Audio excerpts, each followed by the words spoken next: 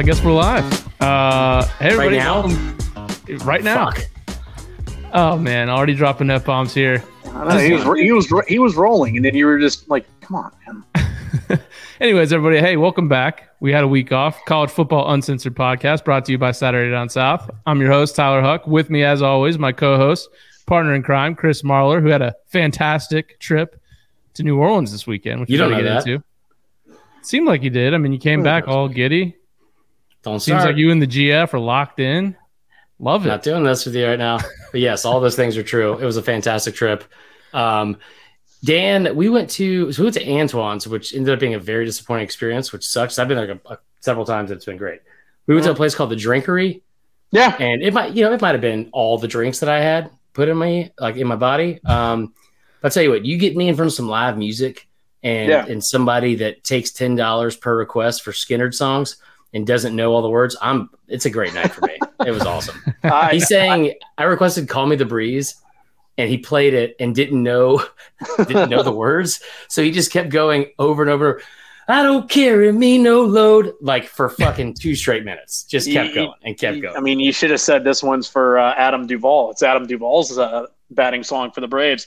No, Drinkery's a good spot. I've been there a few times. As a matter of fact, I think the original is in Houston. So shout out Midtown Houston. Used to go there. I want to say it might even be owned by former Bachelor contestant. So you got that going for you. Didn't know too. that. Yeah. Which is nice. But drinks, live music in New Orleans. That doesn't really sound like it. So it seems like you got on a good weekend. Yeah, it was a good time. It was a really good time. We've done another voice you guys first. hear, by the way. We didn't even introduce our guest, producer Dan. Welcome back to the show. Arnie Palmy alert. Arnie Palmy alert. My wife's name is Christina. You get it right. My name. So we you come back here and you sleep with my wife. Yeah, we had a group chat that did that for way too long one day last week. We're just going back and forth. It's never too long talking to the other guys, ever. Aim for the bushes. I mean, it's one of the greatest lines ever.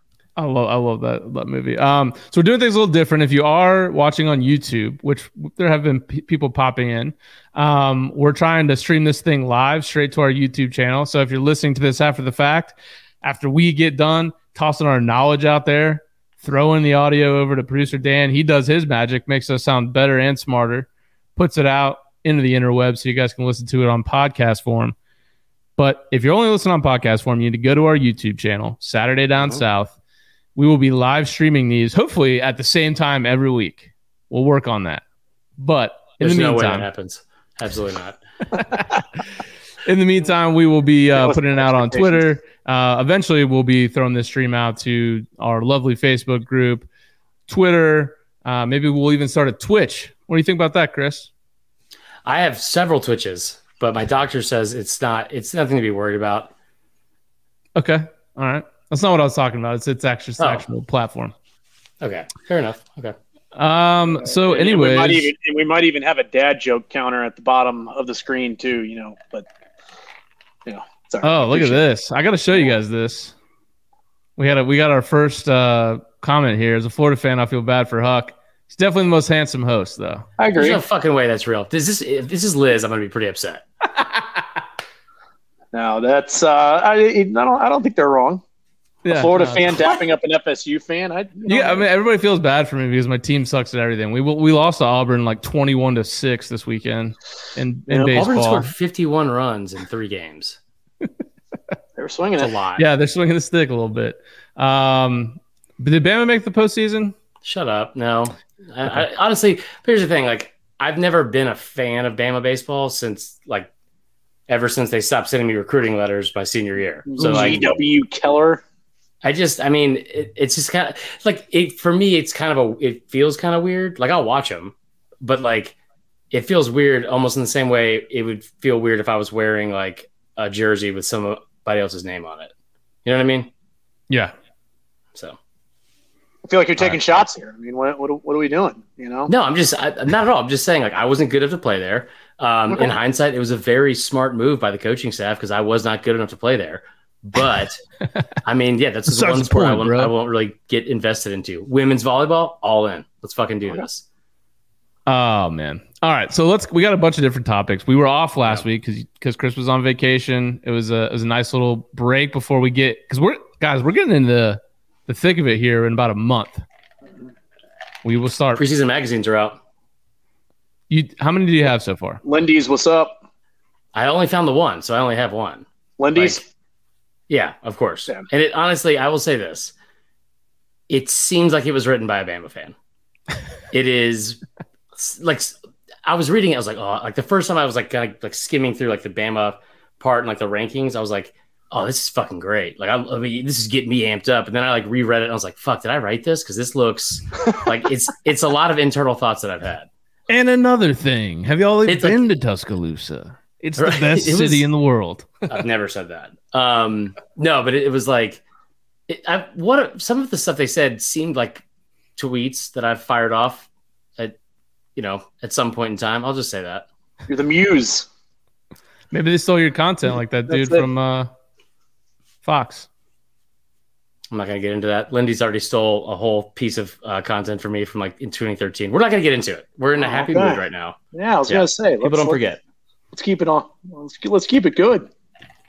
Well, you might think, hey, we're kind of past spring ball. We're not yet to fall ball. There's not much going on, but that's not true. There's a lot going on in the world of college football. I think we want to start with the no shit moments of the week here. Ryan Day coming out and saying, I think we need about $13 million annually to be able to compete. My question to you guys, why is that number so low? Because I guarantee you it's much more than that. You go first, Dan. So we talked about this on another show, Chuck Oliver's show. I think that Ryan Day is probably one of the better coaches in terms of dealing with what the realities are of the game and not, worrying about the way it should be or the way you hope it would be. I mean, remember when Kevin Warren shut him down? The next day he was like, all right, well, let's get ready for a spring season. If that's what we got to do, then that's what we got to do. And then, went from there. You also had, Harry Miller, to get a little bit more serious about it, a player who legit tried to commit suicide. And he was like, hey, step away from the field. Like you don't need to be doing this right now. If you feel a certain way. And with this, I think he probably did the legwork. I think he probably looked at what are most of the top tier players. And even, like at Texas, for example, where every single offensive lineman has a name, image, and likeness deal. So he's probably looking at it and saying, what would then we need for our offensive and defensive linemen and for positions that don't have as much notoriety and be able to factor all that in. So I think that it's also too, Tyler, you work in money. People who have the money, if you give them a good plan and it sounds sound and it's a good number, then they're probably more willing to cut you a check. But if you just kind of fly off the seat of your pants of, well, I think we need this much. I just think he put a round number to it and said, hey, those who spend money on the Ohio State football program, this is what we need for us to stay Ohio State. Yeah, I think when you look at what Saban has said, what other coaches have come out and said, and you look at Ohio State, it's a national brand, right? And when you talk about what schools NIL will impact the most, or what schools will have the most positive benefits from, it's really hard not to go with a school like Ohio State, a school like Texas, a school you look at A&M. That's not a shot at A&M. I'm just saying it's obviously something that could be, produce some great end results, with the school with those kind of deep pockets. With Ohio State, so much of this feels like when Saban came out and was talking to his donors, this is what I need. Everything was almost like a pitch and a plea. This is what I need from you. Mm-hmm. Give me this amount. And when Day came out with this, Ohio State as an entire athletic department had the highest earning, total NIL deals, from every single sport, right? Across the board. They earned the most. I forgot what the total was, but it was something over 200 million. I think it's probably actually not 200 million, but it was through all of their sports, basketball, men and women's, and football, obviously, and then whatever else. They had the highest grossing NIL contracts of any school in America. A lot of this felt almost if you're trying to negotiate a raise, right? like it probably doesn't take $13 million. Like you were kind of hitting that, Dan. It probably doesn't take $13 million to run this football team and this roster, but it sure would be great if you got 13, because then you probably have some extra money to play with. So, yeah, I mean, and to your point too, I mean, that's the arms race now these teams and these programs, you're hearing college coaches talk about them like you hear NFL GMs and coaches after OTAs and minicamp wrap up. I mean, the other day, all three of us are here in Atlanta, and I read where Terry Fontenot was like, yeah, our 53-man roster ain't even here yet. Like, there are still guys that are going to be part of that 53 that aren't even here. And you had Billy Napier after spring practice ended at Florida legit saying, help wanted here in Gainesville. Like, come play in Gainesville. We need players who transfer into this program. And I think that's kind of the similar deal with name, image, and likeness is that, yeah, it is the reality now. I mean, what's the number one thing I guarantee that kids not named Arch Manning are going to be asking college football programs right now? What can you do for me in terms of the immediate and how much money can I make? That's the reality of it. They regulate it and they put a cap on it. Absolutely. So while you can and while the getting is good, absolutely try to say, hey, spend some money on me. Right. Dan, you probably have hear a lot of stuff working in some other jobs that you have in college football. Porn. Right. That was a past life. Are you hearing anything my about jaw how was a little bit more chiseled? Yeah. Go ahead. I'm sorry. Christ. I know. I feel like I look like I got my wisdom teeth out like 10 years ago, and it's just never healed back up. But, anyways, what do you? How long do you think this goes kind of uncapped or unregulated? Do you think this is the one year where teams are just going to take advantage of this rule before it changes, or do you think this will be a multi-year thing? Yeah, I think this is it. I mean, because I think that there is enough groundswell from the power brokers, Greg Sankey, Nick Saban, people of the such that are going to be a loud enough voice and also influential enough that you're going to get others to fall in line and say, yeah, hey, look, you know what? It's one less thing that I need to worry about. So I guess that, I just let's go ahead and put some guardrails on this thing before it really does spiral out of control. And, one of the things that I never got about all of this was people saying, oh, it's going to cause resentment. Most of these guys want to play in the NFL. And don't we know that there's only a handful of guys that are getting top tier endorsements in the NFL? So is that necessarily a problem in NFL locker rooms? No, it's not. Because if you're a starting left guard, you know that the quarterback is going to get a lot more opportunities than you. The star running back is going to get a lot more opportunities than you. The linebacker who gets after the quarterback, they're going to get more people wanting to have them pump their business than have you. Because for the most part, aside from the starting lineup, most people don't even know who you are. So I got to disagree with that part, because I think that, especially when you talk about, like, I brought this up last week. We did, me and Connor did like a Twitter space with Aaron Murray and going over like NFT, NIL, all this other stuff. And one of the things I was talking about was like what people sometimes don't understand about like a especially in college, a team. Not everyone's friends. Rich, like my current host family, patriarch, we hated each other in college. Like not everyone is going to be super close. Like you will do whatever it takes, like on the field, obviously, right? But when you talk about like having some sort of resentment, I think that is going to be a big thing. Because when you get to the NFL, most of those guys that have those massive contracts, they've done that by earning it, like, unless they were like the number one overall pick or top 10 pick, they've earned that with like performance on the field. In college, especially when you see like stuff like running backs, where you have like a more of like a, running back by committee, right? When you have like multiple backs getting like from a game to game basis, I think look at James Cook last year. I don't think there was any kind of issue with his, saying there was resentment in the Georgia backfield. But that's a guy that could have been a starter and put up ridiculous numbers at a lot of places and was sharing like the load with, Zamir White and like, not to mention Kendall Milton and McIntosh and all that kind of stuff. I think that you're going to see a lot of that. And you already see it a little bit when you are with the transfer portal and people leaving at like the drop of a hat. I think you're going to see a lot of resentment, because also the other thing, Dan, is they're fucking 17, 18, and 19 years old. Right. They're not like professionals. And you go into the NFL, everyone's already known that's a business, right? You're going into a business, and that's what you have to operate that way. This hasn't been in place long enough.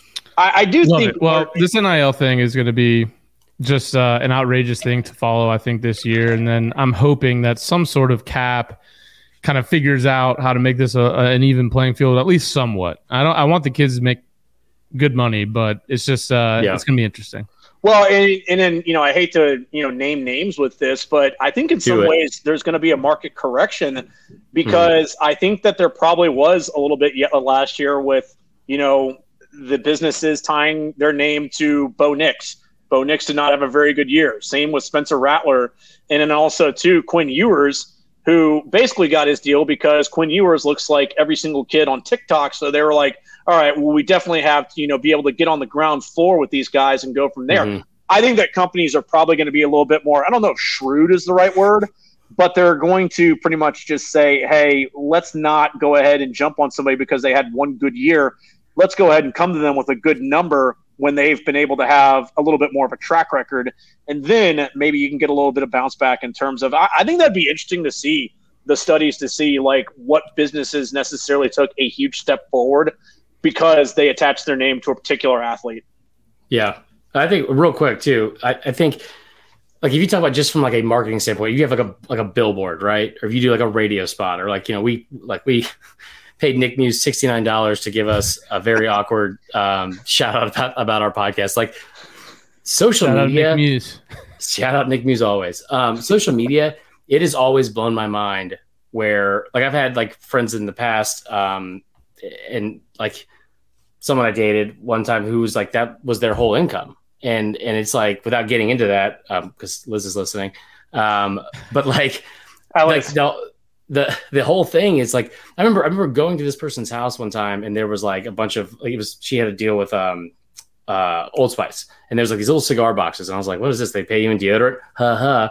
She's like, no, they paid me $2,000 per post. And then like you would see other stuff with like Bacardi or Captain Morgan. I think paid her $30,000 a year for one post a month. And the only reason I say that kind of stuff because that's not for everyone. You have these kids that have this massive followings, especially on TikTok. I think you'll see a lot of money where like it won't be as drastic with social media like promotions because we've seen like I can't tell you how many talentless people that are on TikTok right now that are making like a fuck ton of money because of like where TikTok is. So you'll probably see a lot of Bo Nixes out there making money they probably shouldn't. No offense, Bo Nix. You deep in the TikTok scene these days? No, I don't get it at all. And you know what? One of my biggest and like most annoying things I find now on social media is when somebody's on Instagram and they're like, they have like a couple 100,000 followers or like tens of thousands of followers. And then their bio will be like 3.2 million on TikTok. It's like, okay, cool, man. Like apparently it's like infinitely easier to go viral and get followers on TikTok just because of the algorithms that they use. So I don't know, maybe we should attempt that at some point. Hasn't happened for me yet, but all right, well, switching it up here. Sam Pittman, Arkansas fans got to be delighted with this 5-year extension announced just this past week. The new deal officially runs through the 2026 season, and he gets an automatic 1-year extension if he posts a 7-win season. So, Arkansas, what do you think? You guys, Sam Pittman, you think he's an Arkansas lifer, or do you think at some point he gets poached to go somewhere else? Chris, you want me to go for? I don't think he'll get poached necessarily. I wouldn't at this point with the way college football is changing so much. I wouldn't feel comfortable saying anyone's like a lifer at a certain spot. I will say I don't see that feels like his dream job, right? Like I've made the joke before. He's like Arkansas and Sam Pittman's kind of like Coach O, like Bible camp, like our Bible study Coach O and LSU. Like there's nobody that dislikes Arkansas. There's nobody that dislikes Sam Pittman. You want to pull for him. To my knowledge, he hasn't cheated on his wife with multiple blondes in Baton Rouge or Fayetteville, which is a positive. No offense, Dan. But like you have like with how much I love the whole story of when you're like passionate about your job and you can see someone really enjoys their job. You don't see that as much. Like I mean, Saban's been great for Bama. I don't think Saban's like, like, I love Alabama. Like he probably does not like love living in Tuscaloosa as compared to some of his last or his other stops in life. But Pittman, it's been great. He's been incredible for that fan base for one. And then also talk about the quick turnaround because we forget how fucking bad Chad Morris was and how like Arkansas was a laughingstock. Arkansas was a Vandy. They were like not a UCF necessarily because they didn't have that kind of success, but they were a punchline to the joke when you like with how bad they were. I will say this from our show standpoint. One of the things that stood out the most, not just getting like, the 4 trophy wins last year, getting to a New Year's Day Bowl, all that shit.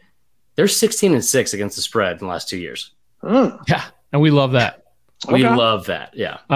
Yeah, you're totally right. I mean, if you look at the actual, if you were to just step aside, not follow the SEC or Arkansas at all, you would look at this and you'd say, he got a 5-year extension. Man, he must be killing it. You go back in 2 seasons, the Arkansas is 12-11, and you'd be like, huh.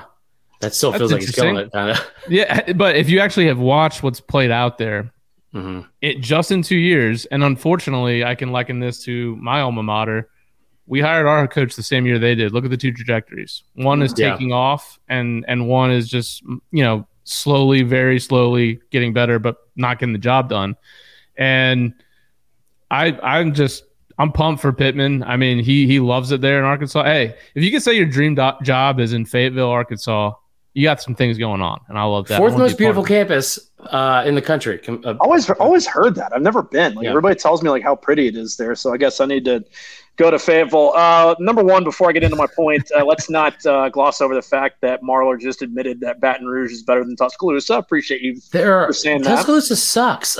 Okay. All right. Well, I love that. I had a great time. I was kind of hoping for a little bit more, but no, I appreciate it very much. Tuscaloosa and Bama fans are not going to like this. Go to College Station and then go to Tuscaloosa, and you'd think that you're in the same place. Like they literally, the campus and the towns look almost exactly the same. It's a massive sprawling campus with a bunch of strip malls in the town. And then you're just kind of like, all right, well, I guess that was Tuscaloosa. I guess that was College Station. So I feel like one of those probably has a lot more female co-eds than the other one. Still fun to be had. But no, like with Sam Pittman, I think the other thing that like can't be talked about enough is in the game of knowing about these guys as being just so shrewd, and also too, if they've got to step on toes to get where they need to go, then they'll do it. If they got to be the bad guy, then they'll do it. This guy is liked by everyone, and he still beats people. Like, I think for the most part, it's one of those things that I've talked about before. I think he's the SEC's Dabo now, because Arkansas is a place that hear me out on this, is Arkansas is a place where coaches go, and they know that they're going to be allowed to do their jobs, and they don't necessarily have any real interest in leaving because of that. I mean, I think that probably outside of the fact that Kendall Briles' last name is Briles, he probably would have been gone a long time ago. But I think that coupled with, hey, this guy lets me do my job and lets me continue to grow my profile. And that's the thing that I think when somebody does take a chance on Kendall Briles, if it gets the stamp of approval from Sam Pittman, it's going to be like, we don't need to do any more due diligence. If this guy is saying that he is good and he's fine and he can lead our program, then that's all of the approval that we need. And the same deal with Barry Odom as well. So, they continue to add really good players. I mean, I think it'll be interesting to see if Jaden Hazelwood actually becomes what people thought Jaden Hazelwood was going to be at Oklahoma. But I mean, this is probably the first time in a long time that people have gone into a season at Arkansas and said, damn, we could actually do something this year. I think that the first year it was, man, that was a surprise. Last year it was, well, that was kind of unexpected.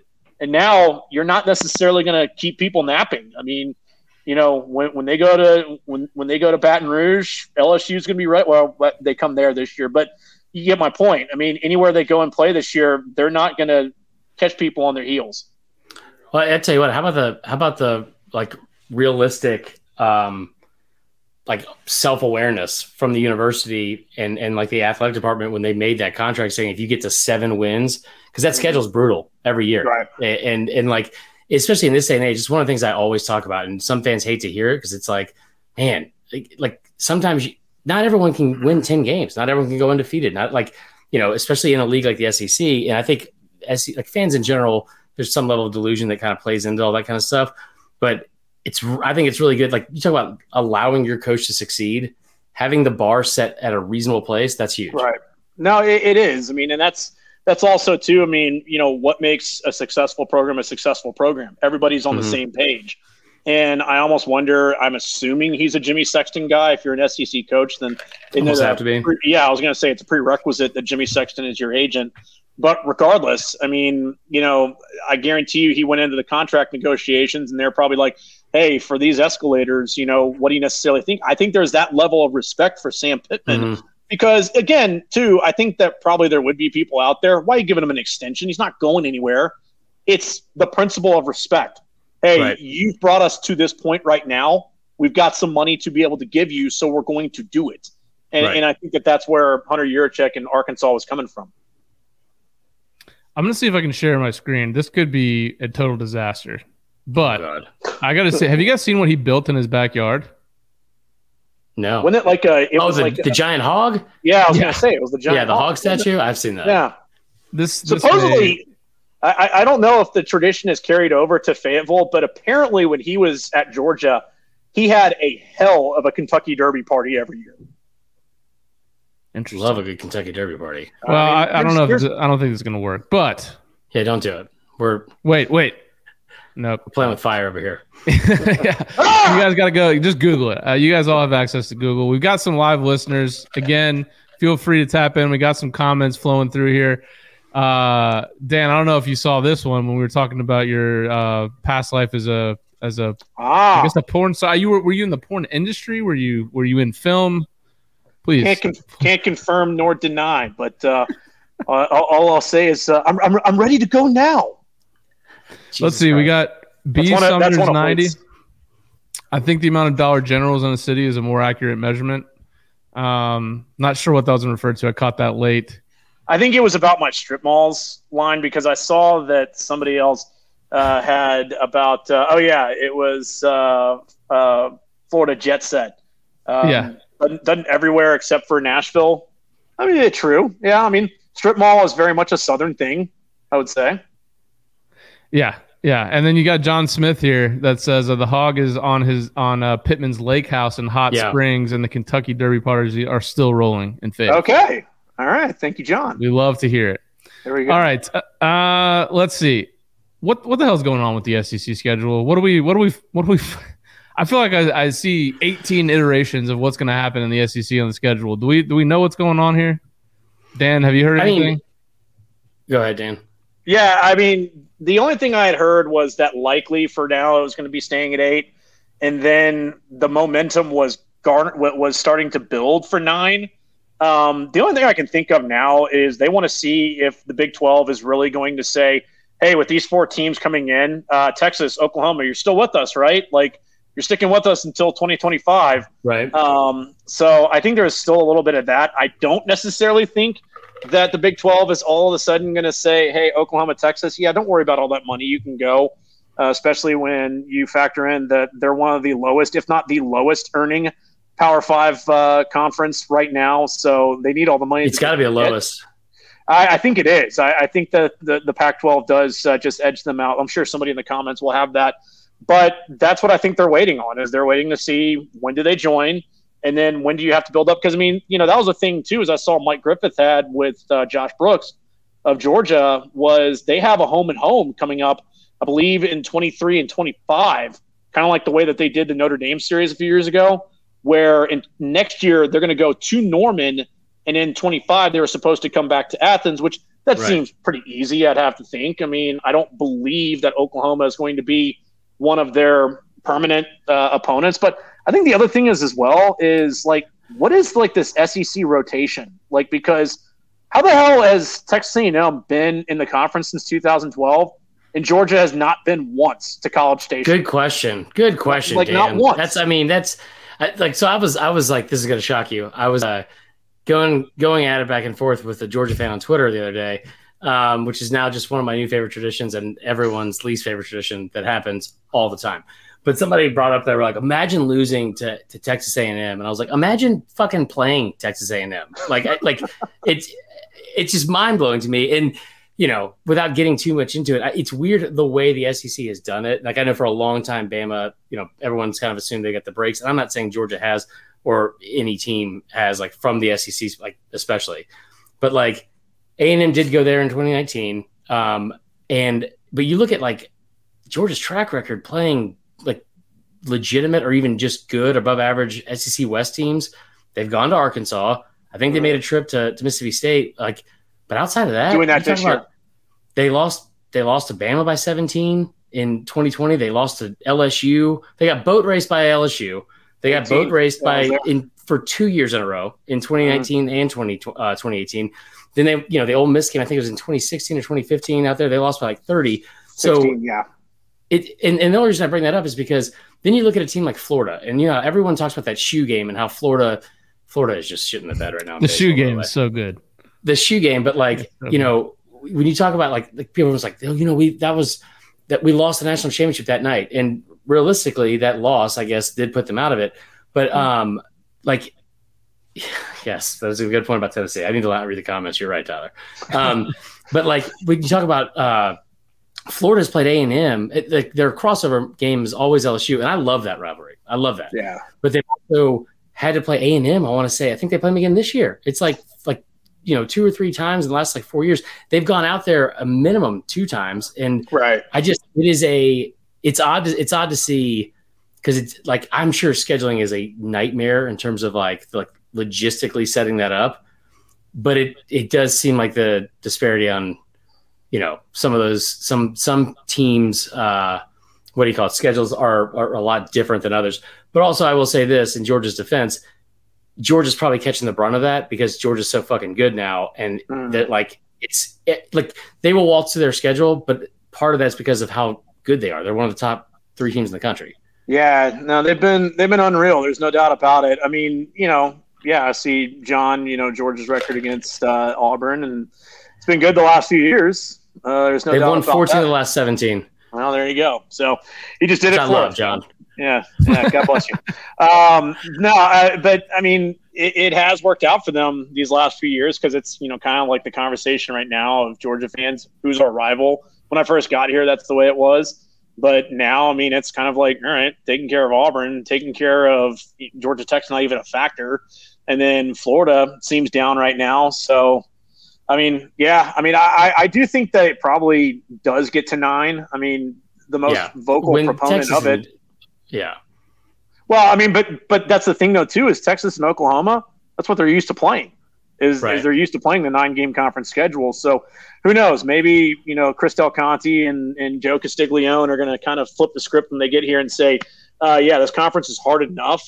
So give me UTEP, give me UTSA, and give me, I don't know, Southeastern Louisiana, and then one more game, and then we'll jump into it. Who knows? I mean, that could be part of it as well. I think if the playoff expands, or I don't know, do you guys even buy into the whole SEC only playoff thing? No. Is that Flex. a real? Okay. It's very much. Here's the thing. I don't think that it's real right now, but I think that Greg Sankey is kind of looking at the ACC, Big Ten, and Pac-12, the alliance, and saying, mess around and find out what's going to happen. Mess around and make your thing into the BCS one more time. Because if you guys necessarily think that you're the ones that can push and make this thing happen, then you haven't been paying attention the last few years. So guess what? We'll go do our thing, and then you can have your national champion, and everybody can say it. It would be, like I brought up on the show, it would be LSU USC 2003 on steroids. Where remember, everybody wanted that game, and if we had the college football playoff, we probably have that game. But the fact that if you didn't have the SEC in this thing, then just be like, all right, hey, congratulations, good luck, everybody. Yeah. I will also too. I think one thing that's going to be a determining factor in that is Georgia Tech playing Georgia is a non-issue, right? And then you talk about having Louisville and Kentucky, but when you look at a school like South Carolina, especially with them trying to come up a little bit under Shane Beamer, I think if you force A&M to play Texas, well, actually no, that'll be over because they'll be in the same conference. But when you look at somebody like South Carolina, if you play 9-game conference schedule and then you have a built-in 10th against a team like Clemson, that is a tough road, and you're putting a ceiling, in my opinion. It's hard to break through, and kind of a low ceiling for a program like that. Not saying that they will not ever be able to break through it, or they won't ever beat Clemson again, or anything like that. But that is a big uphill battle, and I think that when you have if you're putting some of those games, even Kentucky Louisville, that's not like a cakewalk for Kentucky necessarily. I think when you have stuff like that, you're making like almost a competitive imbalance for some of your teams, and they're not going to do that. Well, and you're talking about Texas and Texas A&M. I mean, I love how Ross Bjork has already gotten the dynamics of what that rivalry still is, and coming straight out and saying, "All right, fine. When you guys get into the conference, guess what? That first game, it's here. It's in College Station. We ain't coming to you." Because that's also as well is our good buddy Carlos Medina. He has a line that he says all the time about having hand, and for the longest time, Texas had hand. The upper hand in this case. The upper hand, yeah. Absolutely. And in this case now, the last few years with all the money that they've earned and how Texas has not been really a factor in any major sports, and the Longhorn Network has sucked, and A&M has been able to get all the SEC network money, that Texas A&M is kind of looking at them. And now I think that that's the other part of it as well, is that if nothing else, yelling across the field, it's going to be, you had to come here because you saw how good things were for us. Like, that's why you're here, and that's the other part of all of this, is that Texas A&M, they want to continue to hold that over Texas's heads, because pretty much, I don't know if this was officially it, but pretty much when DeLoss Dodds, who was the former athletic director at Texas, when somebody asked him about keeping up with the Joneses, he goes, "We are the Joneses." That's when Texas A&M said, "All right, you know what? We'll find out how much of the Joneses you really are. We're going east." Well, speaking of A&M here, did you guys see this? Chris, I'm sure you saw this. So shortly after the little spat between Jimbo and Saban, there was some news that broke. This is a little late, but since we had a vacation last week, we still have to talk about it, because Alabama got some recruiting news a couple weeks ago when Eli Holstein, a 4-star QB out of Louisiana, the number 54 overall player in the class of 2023. Yeah, Zachary, Louisiana. You know it? Yeah, it's right outside of Baton Rouge, I think. Oh, interesting. Well, he will not be going to LSU, at least as of now. In fact, he was committed to Jimbo Fisher for some time, and he decided to flip his commitment. He pulled back on his pledge to A&M in March, and now he is committed to Alabama. Chris, what did you think about this? I mean, okay, so I have an array of thoughts on this, because I tend to overthink everything. One, I don't know how Bama landed the only quarterback it seems like this year that's not a fucking 5-star. There's like 7 5-star quarterbacks in the top 10 of like overall rankings this year, right? They get a 4-star, and like, it's hard for me to get super pumped about a lot of recruits now, just because the way the transfer portal is, and it's not like, especially this far before signing day. We talked about this last year. It's like the way recruiting is now, it's just, for me at least, it's very difficult to like keep up with and want to get invested into, because it's so many moving parts, that it's so many like consistent changes. But here's what I ultimately came up with. Eli Holstein is going to lead Alabama to a national championship. And this is why. You see the trend in college football, right, that I'm somewhat making up here. Stetson Bennett IV is the best DUI lawyer name in the country. Brock Vandergriff, also like staying with the theme, right?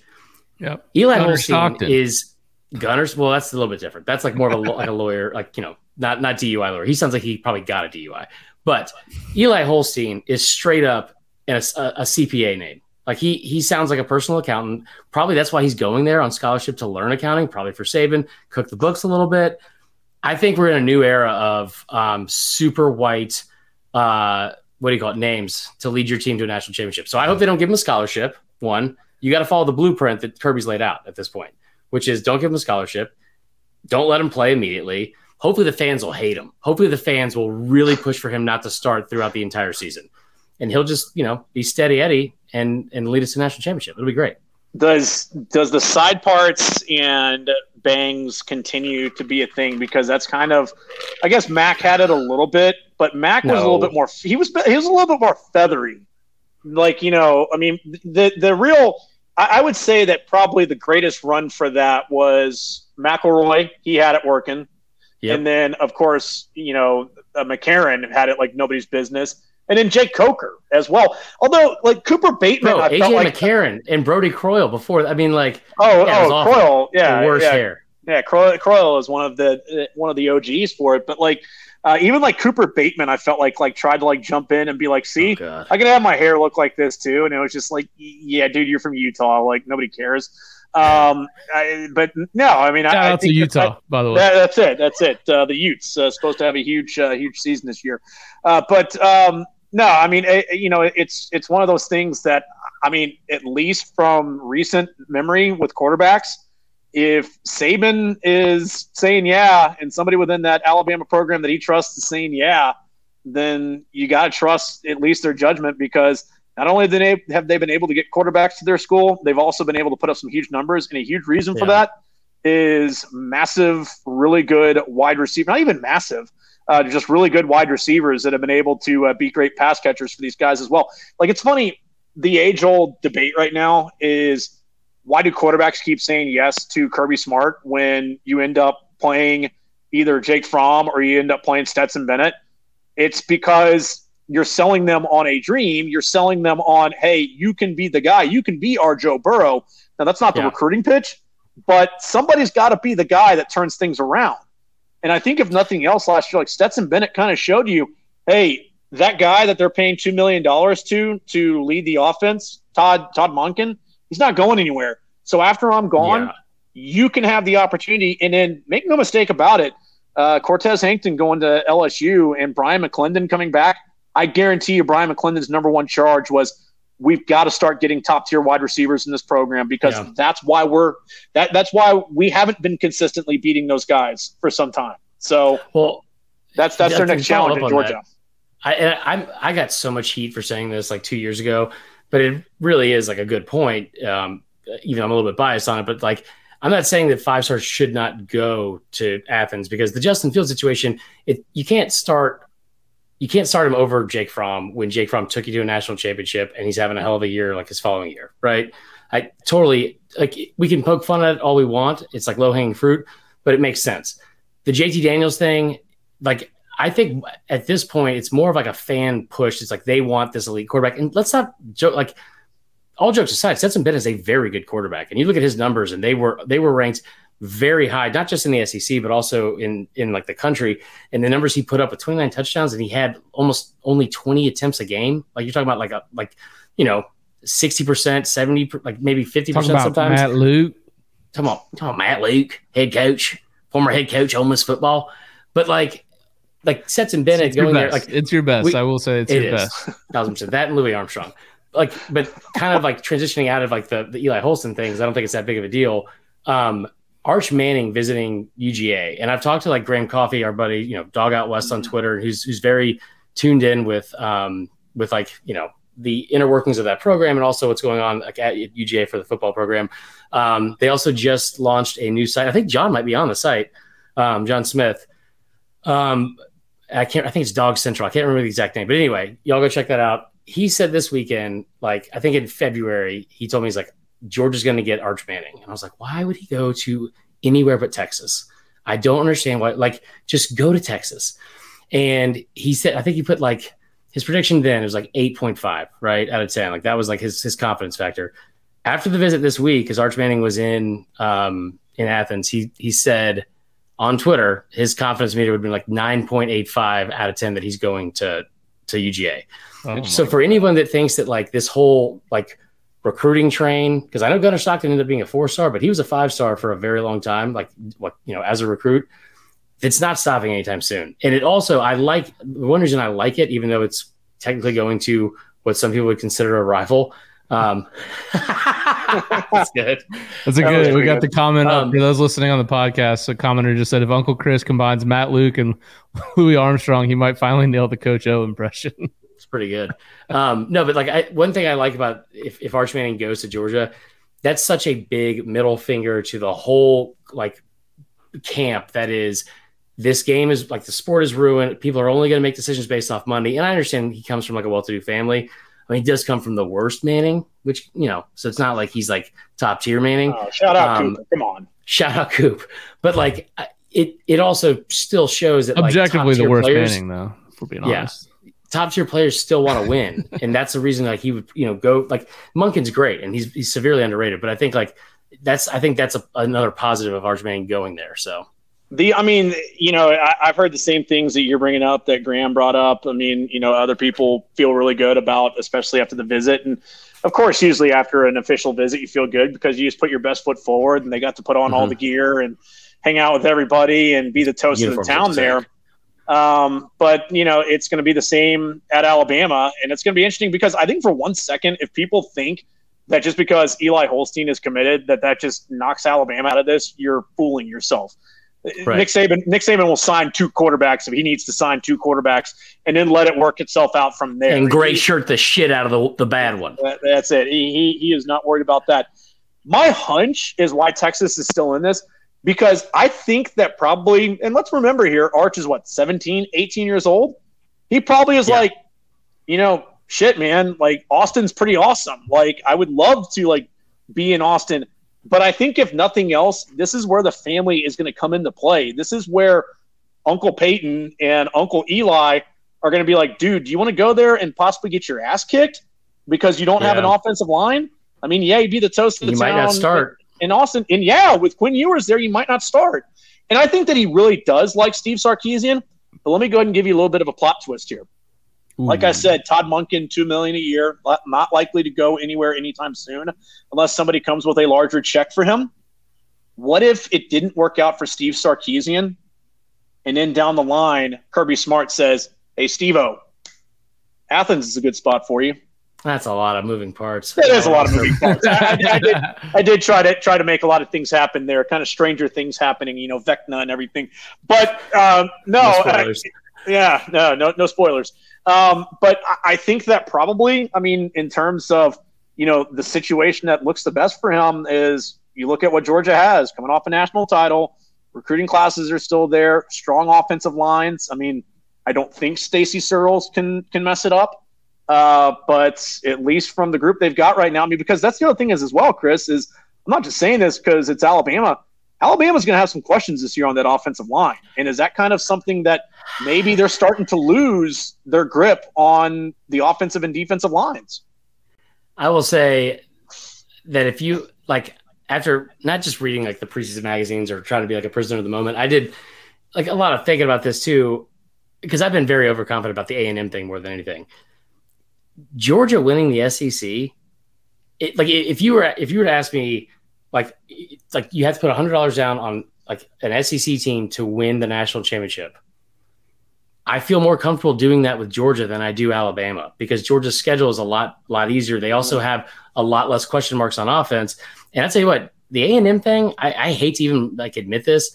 When you're talking about having 8 total 5-stars on that defensive line and games being won in the trenches and especially off the edge, and you saw how fucking bad that offensive line was at Alabama last year, that game against A&M, regardless of being at home, regardless of being a night game, I don't think that's going to be the cakewalk that I was necessarily boasting immediately, and a lot of Bama fans probably think overconfidently is going to be the case. It's not like we haven't seen true freshmen dominate in the trenches before. So yeah, no, you're not wrong. All right. Well, we're spinning off into some depression for Chris. So let's move on to a different topic here. Tennessee baseball. A couple stories coming out of Knoxville. The first one we'll start with. So the ESPN announcer, who apparently is a former Arkansas baseball player, so there may be a little bit of bad blood here, but Troy Eklund, I think that's how you pronounce it. Yep. During Friday's broadcast of the Oklahoma State Tennessee game, basically came out and said that the Evan Russell for Tennessee. What's up? You said Oklahoma State, Arkansas? I'm sorry, Oklahoma State, Missouri State. Mm-hmm. So he was on that broadcast and he was talking about Tennessee, and he basically said that Evan Russell, Tennessee's player who was out for the first round, he basically said, "Yeah, I'm hearing rumors that he failed a PED drug test." And apparently this was just a complete, he might have heard it from Chris. Chris. First off, don't throw me into this shit. Unconfirmed sources at Vern Funquist on Twitter. I was bouncing around on Twitter. I heard this guy might be doing PEDs. So, and he just threw that out there on national broadcast. And then ESPN ran with it. Yes, and ESPN ran with it. And I don't know. What do you think is going to come out of this? I mean, potential, because if you are now you're a draft prospect, you're going to have to battle questions about, hey, like, are you clean player out of thin air? Presumably, if this is untrue, which it sounds like it is, I mean, you could essentially sue for defamation or something like that, loss of draft capital of something. You could argue that it hurts him. Did you guys see this story and what'd you think, Dan? Yeah, I saw it. I mean, it's one of those things that it's an absolute lesson for Eklund where you got to be careful what you say into a live mic, and that's one of those things. I don't break many stories. I don't know if many of us do, but it's one of those that I learned lesson a long time ago. You don't know, don't go. And I think that's probably somebody, and I got to believe, that Eklund is just like anybody else in this business trying to get in, where you've got a mentor too. And that mentor probably called him immediately after and was just like, dude, you can't do that. Like, if you get it from sources, you get it from, different people, hell, they even have a chance to talk to the coaches. I mean, I think that's the chance right there is, you ask them ahead of time, hey, just go 1 through 9 in the conversations with the coaches. And if you ask about the catcher, just be like, your catcher, how you feeling about him heading into the regional. And then, of course, it's up to Tony Vitello if he wants to say, well, we're probably not going to have him for the first game or two for whatever reason. And then, go from there. Because the other thing is, too, is it's all about trust. That guy now, it's going to be very hard for him to get on a conference call with the coach and have those guys trust him.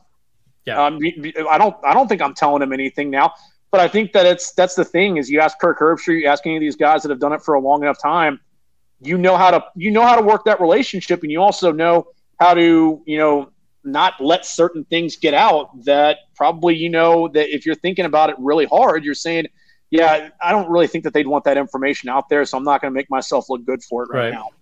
Yeah, like the downsides and like the negatives really outweigh the positives and all that. Like Herbstreit's arguably one of the biggest name in college football media, right?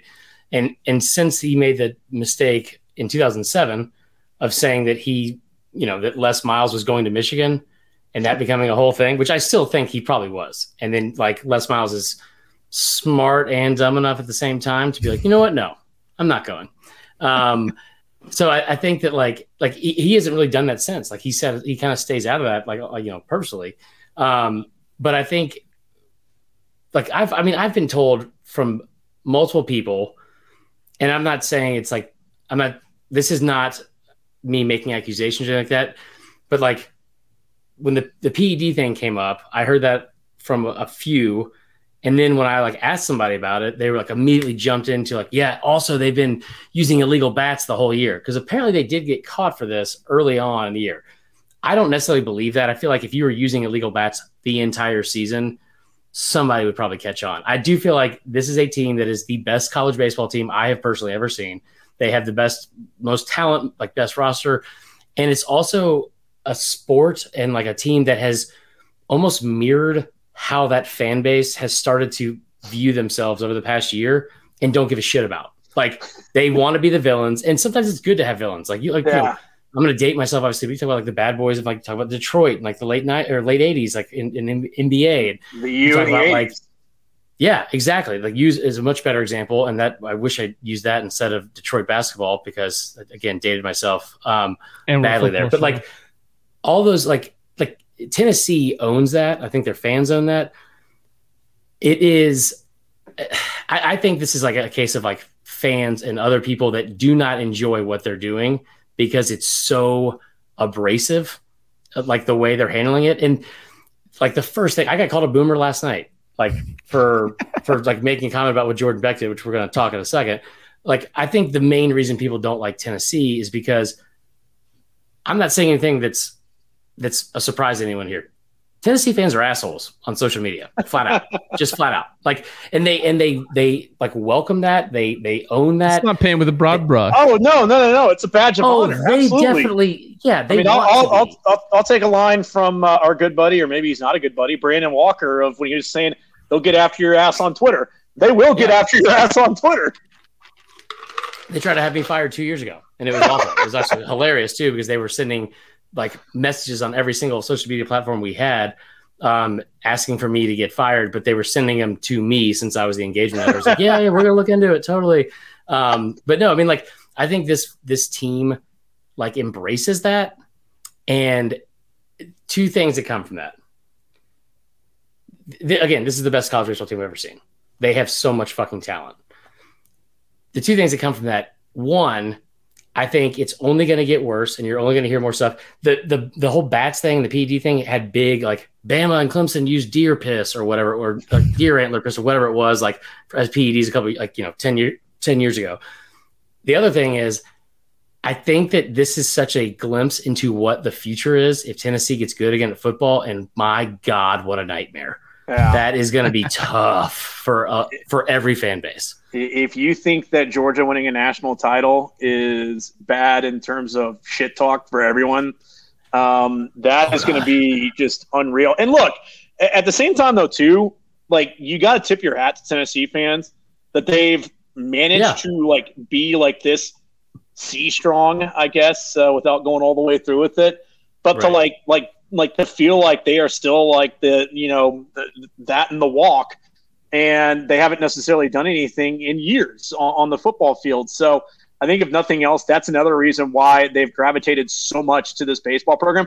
And also too, the fan base and the head coach and the players seem to like all feed off of each other. Like, if you like, that's the thing. They're fun to watch, man. No, and that, exactly. But like, Tony Vitello has not only gotten into it with umpires. I mean, he did chest bump the guy who looked like Lawrence from Office Space as the umpire for the SEC and got suspended for it. But then also, too, I mean, he got into it with Dave Van Horn. Didn't he and Paul Maneri get into it like last year as well during a series, or something happened? Like, it wasn't as bad as the Dave Van Horn thing, but yeah. And like, you're talking about like the Arkansas that's the thing. Like he's even willing to go like toe to toe with head coaches and be like, screw you. We're the assholes here, and we're going to show you that we are. I mean, but yeah, I mean, I saw a thing last night too with Jordan Beck. I mean, it's an emotional moment. It's an emotional moment. It probably is one of those where you're like, do you really need to throw up the bird running? Trying to get, because first off, it's still a live ball. Get to second base. But here's the thing, and I said this on Twitter today: is I love watching Tennessee because they play with an edge. And they play the game. They play the game hard. A couple of Tennessee guys I was talking with today, they were like, the funny thing is all these guys are really good kids. But it's also too. I mean, I think that if nothing else, that's what Vitello is kind of tapped into with them, is saying, stop trying to be the choir boys. Like, we're not the choir boys. We're not Vanderbilt. We're not LSU. Yeah. We're not Ole Miss. We're not any of these programs that people look to and say, oh yeah, really good baseball there. We're kind of the new guys on the block that kind of have to show like, hey, that's the old SEC. This is the new SEC, and it runs through Knoxville. I kind of think they play with that edge. The other thing, too, I think Tennessee baseball under Tony Vitello is everything Lane Kiffin said they were going to be under him. Good point. Yeah, absolutely. They did nothing but back it up. They to the tune of they were fucking 53-7. That is stupid. Like, that is stupid, especially in the best conference in the country. They breeze through their regional. Like, the fact that Vegas has them at only plus 250 at the start of the college baseball tournament is crazy, right? Like, that's how good they are. But the whole reason I think people hate them is they are brash, they are very abrasive, and it's like there's a lot of bullshit I think in like baseball, especially, that people are like, the unwritten rules of baseball. Like, well, fucking write them down. Let's just write them down. How about that? And then we won't do those things. Like, how dare you, Ronald Acuna Jr.? It's so stupid, right? Like, I'm not opposed to any Stop of doing those Euro steps and silencers and everything. I love the bat flips. I love the do the ice tray now. I've told this to Tyler like before, like, and I don't think it's a big secret. If I was that good at baseball, like, even with my level of being like a really, really good high school baseball player, I would have been the biggest asshole imaginable with like the way like baseball is now. Like, bat flips, just I can't tell you how many balls I would have had to run out at first and second base that I would have bat flipped, thought I hit a bomb. Like, I would have been the worst. But the whole thing about the middle finger, and I know there's several Tennessee fans like, you didn't see what the center fielder, he was talking trash all night. Okay, well, that's what your entire fucking team does every single game. Yeah, Like exactly. You know, and you're in Knoxville. Like it was wild to me to see any kind of Tennessee fans like defend it, because giving the middle finger as you're rounding first base, I've never seen anything like that. Like that was crazy to me. And I'd say what's even crazier is Jordan Beck is the highest rated prospect on that team from like out of position players at least, and just doesn't give a fuck. Like just Yeah. like, I mean, like just I mean, it was kind of admire it, honestly. Yeah. In a way. He's like my Twitter came to life, I think, but like probably a little bit more rational. So it's major 86 Mets vibe. I mean, I don't know if you guys had a chance minus to watch the cocaine. Yeah, minus the cocaine. But I mean that 30 for 30 of just how those Mets that Mets team played in 86. I mean, they were hated across the board. The Dodger fans hated them. I mean, everybody hated them, but their whole thing was what Lenny Dykstra said: we're going to come there, we're going to beat your ass, we're going to drink your beer, and then we're going to do another thing. Love it. All right, let's get into the last part of the thing here. We'll do a couple questions. We got one live in the chat. This one's from Trevor Garza. It says, Aggie here, why is Texas A&M the poster child for negative NIL publicity when USC has been far more visible in the open market? Is it because they are buying transfers and not allegedly recruits? It's a good question. Yeah, I'll weigh in here. I think no one really gives a shit about football out west down here, and so it's in the background. And if USC really starts to be having none of those things were real, success, Tyler. The $3.2 million, none of that was real. That's another part of it too. That didn't happen. There wasn't a USC collective that was paying that amount of money. Go on. I mean, like that's a factual thing. Like Stuart Mandel came out and said it. Like it's funny how something becomes a Twitter rumor and then all of a sudden it's fact. Jordan Addison didn't get $3.2 million from a USC collective. USC doesn't even have a collective. I'm sure they will have one, and I'm sure Jordan Addison made several, hundreds of thousands and maybe over $1 million. Maybe he ended up getting, I don't know, somewhere close to that. Jordan Addison didn't get $3.2 million and all of the stuff. So to make a counterpoint to this, like you could argue that USC is getting it worse because all that stuff was proven to be false. And also, I didn't see Lincoln Riley come out and act like a total asshole and a defensive little B word about like Jimbo did. And I think that's the whole thing. I think is like when A&M fans came how defensive they got about this and how they thought the rest of the country was viewing them and why they couldn't have signed the number one class, and it was so misguided. And it was then led by your head coach, who could not have looked worse with what he was doing. And they loved it. They loved it. Well, I mean, if nothing else, I mean, he's fighting for his school. I mean, he's saying hey, we haven't won yet, because that's the other thing as well. I saw where Paul Feinbaum brought this up, and it's something that I brought up as well, is that I almost feel like that this year, I think that Jimbo might have a little bit still of a built-in excuse. At the standpoint of, young at certain key spots but I think that in 23, it's going to kind of be, you can't make any more excuses. I mean, right. I get what Trevor's asking here. He will. Well, but I mean, I get what Trevor's asking here. And the only thing that I can kind of think of is that I think that there is at least a belief that college football is better when USC is great. And I think that if there's any potential for that to be the case, then I don't know if it's outwardly going to be rooted for, but I don't think that it's necessarily going to be questioned if indeed SC is able to bounce back and able to be a national power once again. So that's the only thing that I can really come up with there. I mean, look, Jimbo has said ad nauseum that we didn't pay players. We didn't do any of that kind of stuff. And then, going even further to say that I've got proof that the only one player who got an NIL deal. Maybe open with that instead of just saying it and then going back to do the research. Right. I mean, the only other thing is too, I mean, kind of with the whole Jimbo and Saban thing, which I know you guys weighed in on it the day of, is it's kind of like with Jimbo, then start spilling the beans. I mean, does that implicate you if you start spilling the beans, right, or what? I mean, because it was kind of like, he almost got up to the edge of, I know a lot about this guy. Okay. Do you care to share? He was upset about Saban saying things that were speculation, right? And making assumptions and all this other stuff. And I'm not saying that Jimbo was making assumptions, but what he ended up doing for the next 10 to 15 minutes was make nothing but accusations that were speculative about Saban. Like he should have. I guarantee you, he knows, like, he can give like an actual evidential like facts to the NCAA about Saban paying for a recruit at some point, guaranteed. And I'm like, as much of, people think I'm a Bama homer, there's no doubt in my mind that they have been paying for players in certain ways. Like, I don't think the Dodge Charger thing is that answer, but like, there's no doubt in my mind he's probably done something, illegal or like against NCAA rules, without a doubt. I just thought it was bizarre, and like the lack of self-awareness from Jimbo, like to make all these like get upset about it and in the same breath start doing exactly what he was mad about. It was just funny. But still, Saban should have never brought up either of those two teams, and he was in the wrong for doing that. Well, but also though too, and I truly believe this, that there's always a reason for Nick Saban to make comments, right? Like, I think he very rarely has to clarify things, and he had to do that the following day. But also too, as well, there was an intent.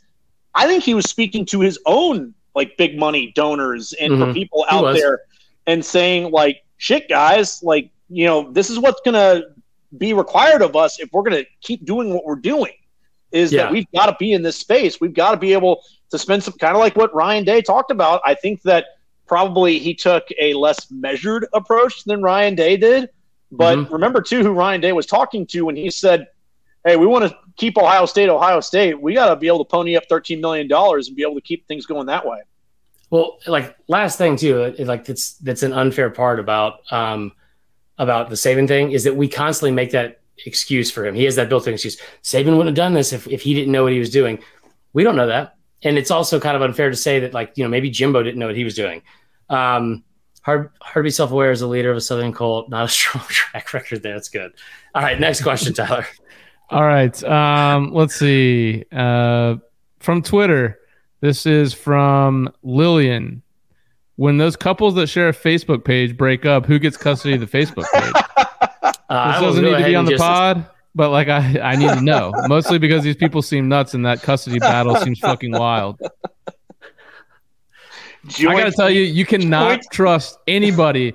You know what this means? I think if you have a couple's Facebook page, one of the couple, either the husband or the wife, most likely the wife, does not trust the other spouse.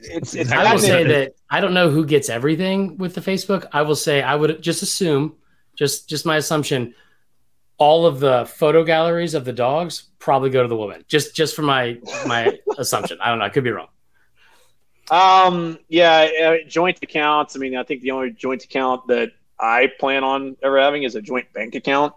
The email, I don't know. I mean, the only thing I can think of, like, with the email is maybe not have, like, Jim and Barbara 1-1 at, come up with, like, a creative name, and that way you can sell, like, no, it's my email. Just send it to me. And then if Barbara gives out the same email and it's, hey, wait a minute, Jim, it's like, all right, well, hey, let's just be honest here. We both have similar friends and our bills and everything kind of come to this one. So I get that. But the Facebook, though, I don't know. I mean, I think just put it under her name.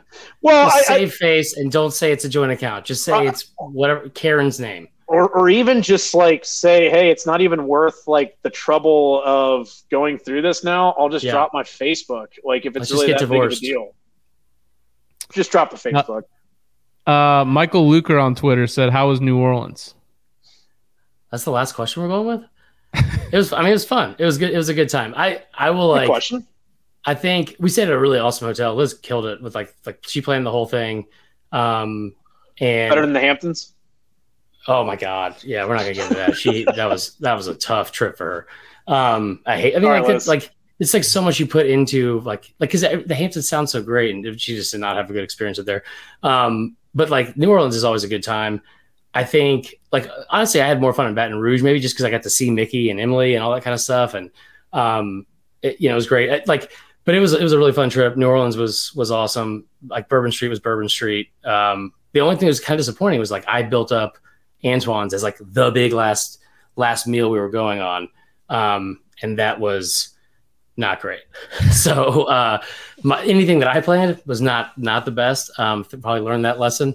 But yeah, it was a lot of fun. So all right, last one here. After Jimbo and Kirby finally broke the curse, who is the next Saban disciple to beat Bama? This is from Thomas Burton. I mean, Thomas Burton sounds like one of the kids from The Patriot. It just sounds like one of the names from one of the sons in the movie The Patriot. Avenge Gabriel's death.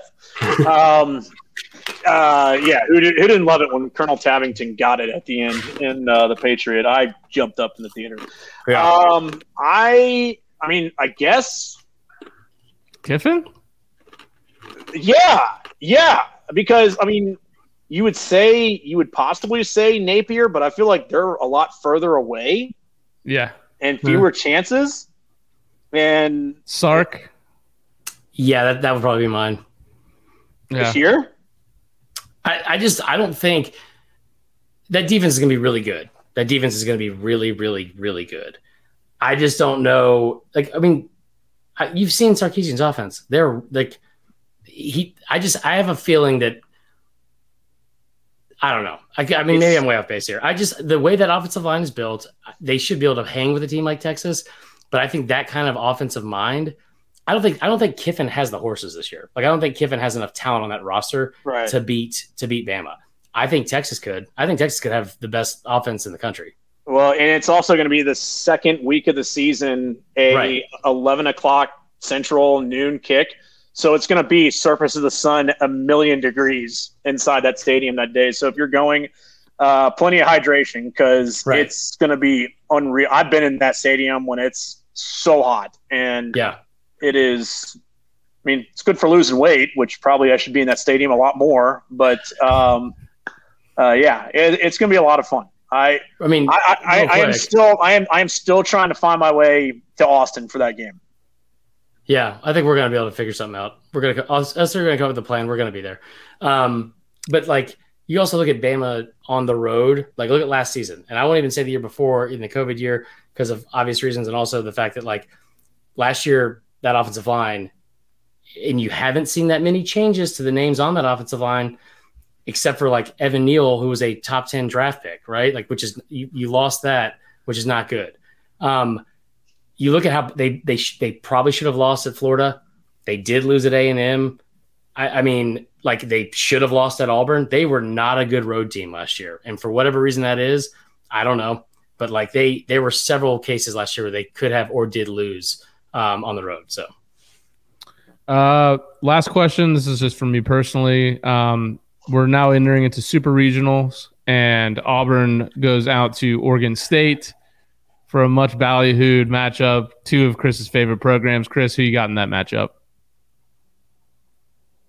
Where are you going to tune in? You going to be tuning into this? Yeah, without a doubt. Dan, if you clip this, I'll fucking kill you. Let one of the audience members do it. But War Eagle. So there's that. Ooh, love that. No drops. No production just yet. Yeah, no. Huge Butch Thompson guy. I hope they go out there. Especially, too, remember Mitch Canham, who was the catcher at Oregon State when they won those 2 national titles? And he made that corny rap, O-State Ballers. Yes, we ball. Did not know that, yeah. Yeah, they had that during their national championship run. And they beat my brother's alma mater, who's still in it. So even though my LSU Tigers got knocked out today, shout out to Southern Miss. Good series by them. Good job by them. Go on and beat Ole Miss.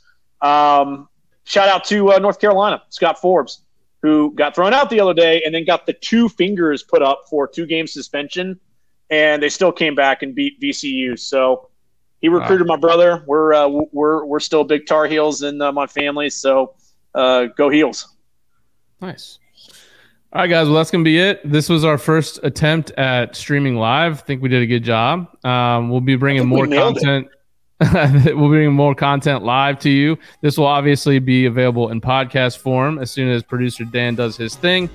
Go follow us on Twitter. I think on Instagram. I don't know if that's still a thing.